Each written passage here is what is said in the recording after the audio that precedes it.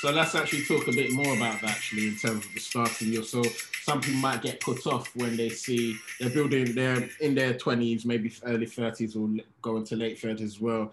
And even 40s, whatever, man. People are living much longer as well. But Yeah. they might see a company, the starting yield is fairly low and that might put them off. But it's actually a really good company. Why might that not be the best reason to, or the only reason to just be put off by that? Yeah, I mean, I don't think you should ever invest in any company just because of its dividends, or just because of its dividend yield, to be more precise. Because you don't really know what's going to happen in the future. And remember, companies don't just pay dividends, they increase the amount of dividends that they are paying too. So a part of your analysis is to understand the company, understand its sector, understand the market opportunity. Is the company and the industry still growing? That will allow the company to consistently be more profitable, generate more cash. And obviously, the more cash they can generate, we call that free cash flow, the more likely they are to increase the amount of dividends that they're paying as well. Okay. So I was speaking to someone, and it's always a bit of a difficult concept to explain when I talk about yield on cost and that kind of stuff. But once you understand it, it works miracles. Essentially what it means is, if you're able to buy a company in a good time, and the company's stock price today and the dividend yield today are low and that kind of stuff, that's fine. That's fine, because if the company can execute and grow and pay more dividends and that kind of stuff, and you reinvest your dividends, and then obviously the company also increases the amount of dividends that they're paying, that means in the next 10, 15, 20, 30 years, the amount of dividends that you will be receiving will be so much higher than somebody who's just starting to invest 20, 30 years later, because that person will pay a higher stock price than obviously you did 20, 30 years ago. That's essentially what yield on cost really means. It means if you buy today and a company is consistently paying dividends and increasing the amount of dividends, your yield grows as the company grows as well, even though initially it might look like a very, very small percentage. Yeah. And essentially, so everyone knows the famous deal that took place when Warren Buffett bought Coca-Cola. What he's getting right now from Coca-Cola will not be the same as if me or you or any of our listeners bought Coca-Cola right now, basically. Exactly. That's the easiest way to understand it. Yeah.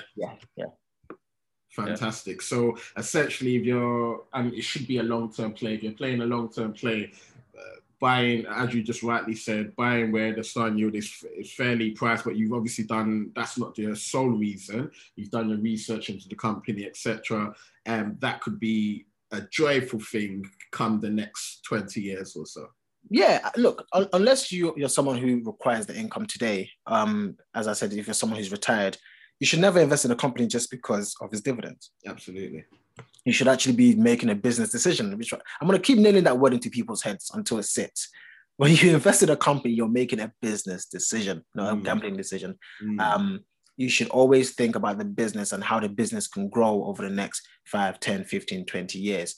And that's the most important thing. I want to remind people that dividend investing is a slow process. It's not a get-rich-quick scheme. It's not something that you invest in today and all of a sudden you're going to be a millionaire. No, it is a long-term game. And there's two kind of things you need to, there's three contributing factors that allows you to grow a portfolio, right? The number one thing, one of them, not number one, but one of them is time. So the earlier you start, the better, because then you've got a longer-term horizon, which works better for you.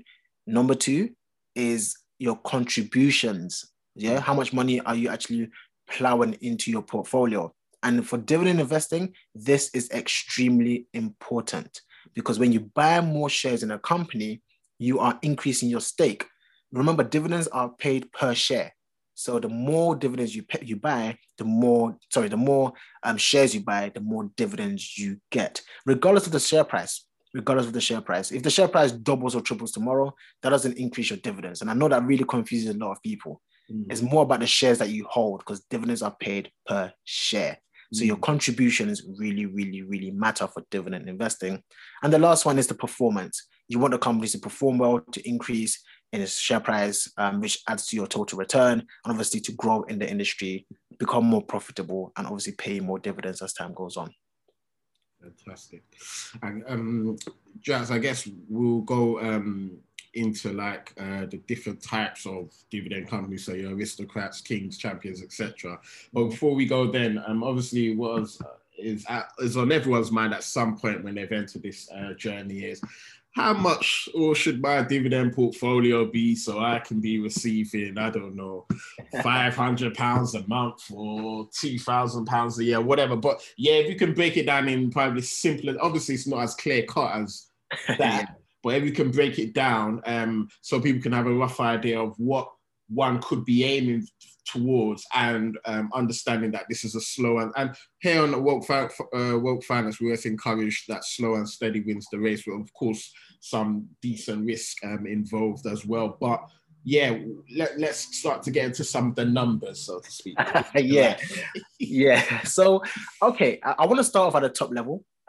So if you are someone who has a bulk amount of money, and you let's say someone who's got a nest egg, let's say a retirement pot. That's actually this is how pensions actually work. Whatever your pot is, you can expect, if you was to invest in dividend paying companies, the likelihood is you can invest in companies that pay a 4% yield and be okay with that, right? We call that the 4% rule. So if you, let me get my calculator out. Let's say somebody invests £500,000 and that's how much they've got in their pension pot, right? And they invest that day. So let's say that day they decide to invest in dividend paying companies that pay on average a 4% yield. They can expect to receive £20,000 per year in dividends alone. That's irrespective of capital appreciation. Also, that's irrespective of the fact that the portfolio will not go to zero. That's what the 4% rule actually means. It means you can actually withdraw 4% and receive 4% of things like dividends. And obviously you don't lose your actual principal. Okay. Remember, that's if you're literally starting to invest in dividends with a massive lump sum. But if you're starting from scratch and you're investing in dividend growth companies, right? It's not really about the lump sum. It's not really about that. It's just about how aggressive you are and how disciplined and consistent you are with buying more shares, let's say every single month. Because these companies, as I said, and this is why it was important to describe what dividend growth is. These companies increase the amount of dividends that they pay. So it's not directly linked to just your nest egg. It's linked also to the performance of that company and how much they can grow. But if you're investing today, right? If you're investing £1,000 today and you're going for a dividend stock that pays a 4% yield, you can receive £40 per annum. And most, for example, American companies pay per quarter. So then that £40 will be paid to you quarterly, which is obviously £10 per quarter, if that makes sense. Absolutely. Yeah. And that's really clear, actually. And as you said, most companies pay per quarter. Some pay a little less, some pay a little more than that. And of course, people can do their own research into that as well. Yeah. And as you know, in the UK, most of the companies that we have here, the best established companies, they tend to pay on a semi-annual basis, so half yearly, and some even pay yearly. Some American companies pay monthly, and you find that most of the monthly paying ones are real estate investment trusts, because that's part of their business, and their business model allows for that. The truth is, when you're creating a portfolio of dividends, you can have a mixture of all types of companies in there. And if you are very prudent and intentional, you can be paid every single month by having a combination of quarterly paying stocks, yearly, half-yearly paying stocks, annually paying stocks, and even some monthly paying stocks as well. And I guess when you mentioned starting from scratch, what's so exciting about that is, if you've got a good, 20 to 30 year time horizon in plan, you're adding stocks to your portfolio of funds, dividend paying funds, etc.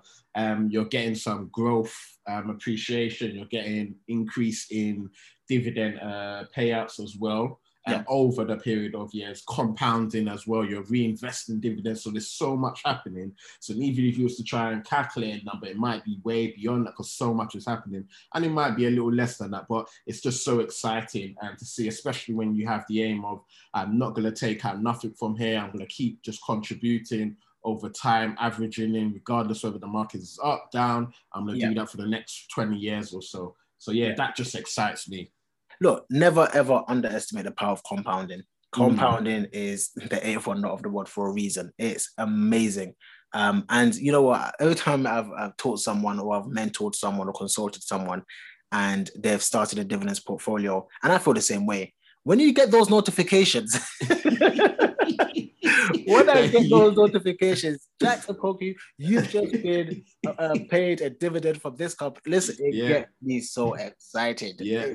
Because it's dividend investing, in my opinion, is the truest form of passive income. Absolutely. And yeah, man, it's and you mentioned those notifications when you start off, generally people are starting with slightly smaller sums of money and adding to it. Those notifications, it might be small sums of money, but listen, over time, I don't care. It could be 2p.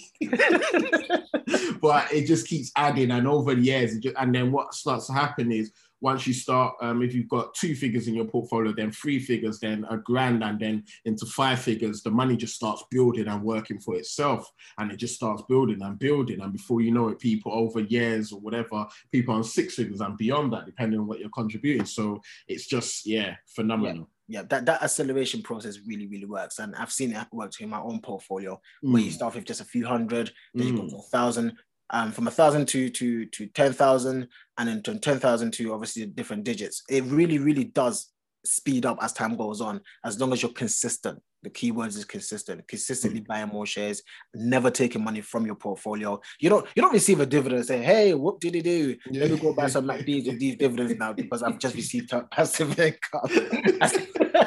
That's not what we're trying to achieve here, In my opinion, I think you should reinvest those dividends and compound that effect and grow your portfolio to the best that it can be over a long period of time. And, increase your ownership in quality companies, because that's what we're teaching here in Wealth Finance. It's all about ownership. We want to buy shares in companies, so we own part of businesses and we grow with those businesses and obviously get rewarded for our investments through dividends. And just talking on that, actually, in terms of investing in quality companies, you always hear the phrase is dividend aristocrat companies, dividend kings and dividend champions. Yes. Can you just give highlight a bit more on that for people that are actually looking for quality companies or even funds to invest in?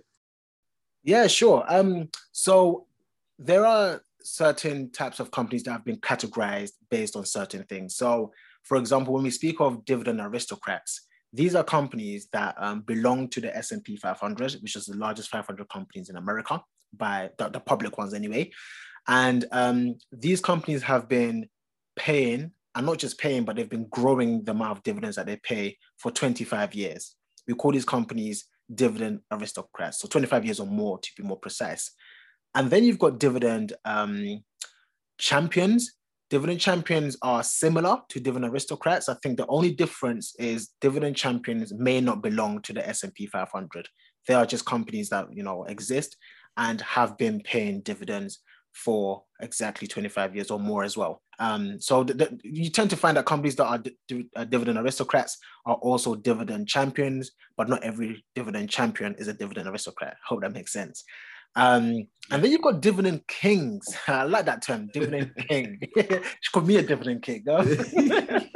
So dividend kings are companies that have been doing a similar thing, but they've been doing it for 50 years. And that's really exciting for most people, because if you see a company that's categorized by one of these three, it gives you confidence to some level anyway, that they are probably going to continue doing this thing. If they've been able to do it for 25 years, 50 years, in those years, we've experienced some terrible market conditions. We've experienced market turmoil.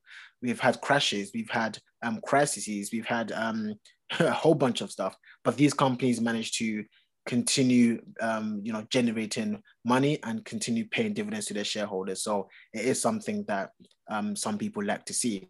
I wouldn't say purely just invest in companies because they are dividend kings or aristocrats or champions, but it is an additional factor that I think people can consider in their investment decision making. Yeah, and I think you mentioned something really key. During those years, we've gone through some crazy times, including the time we're in right now, and for companies to continue increasing their dividends, that says quite a lot about that company. Because, exactly. Yeah, even in the year alone, some companies have just completely stopped or decreased, and it's just been a crazy year for some companies. Yeah, I mean, in 2020, a lot of these companies, generally companies that pay dividends, they either suspended it, some of them postponed it, some of them decreased it, and some of them have cancelled it altogether. So, as you just said, if a company has experienced these things and they still manage to pull through, that should give you some confidence. Absolutely, and that, on that, actually, that's also just a reminder of we can't predict the future, and dividends are not actually always guaranteed as well. So, again, going back to what you touched on before, Jax, that investing in a company purely for its dividend should not be the only reason, because dividends are, of course, not always guaranteed as well. Well, yes, and remember, as I keep saying, I'm going to say this one more time. Maybe this is the 5th time I've said it. Business decisions, guys. So when a company obviously decides to postpone their dividends or cancel their dividends or suspend or whatever, that could be a good business decision. That could be a good business decision, because that means they are, keeping some of that cash for a turmoil or so that they can, keep some in their own type of emergency fund potentially. And that's actually a good business decision sometimes. So, if you understand the business, if you understand balance sheets and that kind of stuff, and you've bought a business that you really understand, then part of your analysis is also to keep up with some of these companies potentially on a quarterly basis. And if they decide to cancel the dividend, that may not be a reason for you to sell out of the stock, as long as your objective is not reliant on the dividend, if that makes sense. It might be actually a good thing that they've, paused their dividends in the short term, so that in the long term, they can bounce back up and pay the dividends and increase the dividends again. Absolutely. Jax, man, some golden nuggets have been dropped throughout this entire episode. I think for our listeners, some of these golden nuggets have been dropped. I know, Jax, in your personal sessions outside of Woke Finance, you tend to charge for this information. Oh yeah, I charge for this. Massive thank you, and for our listeners, please, if you haven't done so already, because this is very valuable information, think of someone that you think this would be valuable to. It could be a family member, it could be a friend, it could be a spouse, whoever. But do share this with them, and do continue to spread this conversation around and any of our other episodes, and do the usual on social media, like, subscribe. So, Jax, we're going to probably close on one final golden nuggets, which is probably one of the most important bit, probably, to wrap everything that we've been discussing. And we've touched on it briefly as well, but I guess you can, if you want, use yourself as an example, but I guess depending on people's age groups, etc., what are some standard, basic, nice and simple strategies one can take when it comes to dividend investing without getting too excited? First and foremost, I think I've mentioned it earlier on, you can start off with a very well diversified type of investment. So we're talking about ETFs, index funds, and mutual funds that can potentially represent the core of your portfolio, potentially half. And then when it comes to investing in companies, if you're going for dividend growth, in my humble opinion, I think you should potentially focus on the companies like the Microsofts, the Apples of this world, these well-established, very, very strong cash flowing business models and that kind of stuff. And these are obviously not the highest dividend payers, but they are growing their dividends and they're still growing as businesses as well. If you're going for dividend income, in my opinion, just go for the very, very well-established income companies. I would probably focus on some of those dividend aristocrats, but I will also look to see if those companies are in industries that are not becoming obsolete. I think that's the easiest way to begin. Brilliant. And just on that, actually, when, because I know, again, we have some listeners that are quite new to the investing world as well. Would you, I guess, when you've got those companies, should that sort of be in one place? Should that be with a mixture of maybe non-dividend paying companies? How, do you have any sort of comment on that? Yeah, I mean, look, I think, it depends on what the person wants to do. If they have separate portfolios, if they want to manage separate portfolios for separate industries. So personally, now I like to manage different strategies on different platforms. So for example, on my YouTube channel, I have my growth portfolio, which I talk about on Freetrade. And then I've got my dividends portfolio on Trading 212. And then I've got my personal portfolio, which is on HO, which I have a combination of both, and I've got some funds there as well. So it really does depend on how the person wants to manage their portfolio. I would say one thing, a very, very key golden nugget, is the type of account that you open is very important. Dividends are taxable income. So if you buy these outside of a pension or an ISA, you are likely, you have to declare it, and you may end up paying tax, even though we have allowances of about £2,000 per tax year. But yeah, I think if you are someone who's going to manage one specific portfolio on one platform, I like the idea of having a combination of growth stocks, dividend stocks, and funds as well.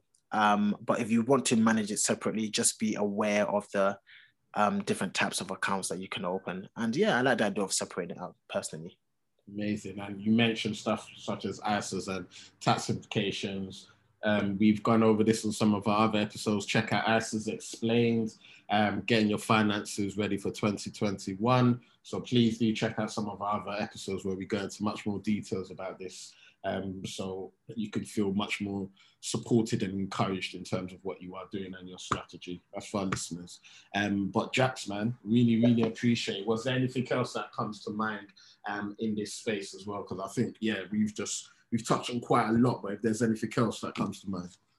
There is one thing, I might have not said it yet. Business decisions.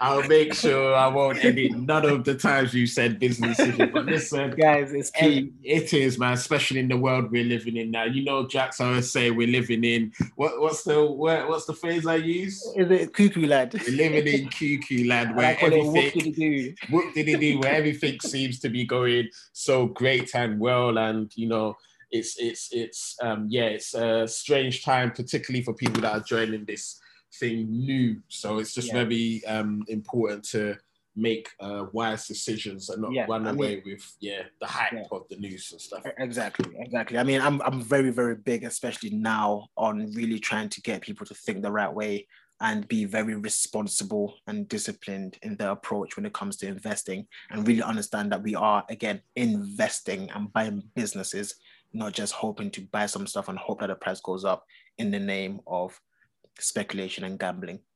Absolutely. And on that note, Jax, we're gonna say stay woke, guys. Stay woke. Cool, man. Until the next time, yeah. See you later, mate. Nice, Jax. Take care, and to our listeners, remember all, stay woke.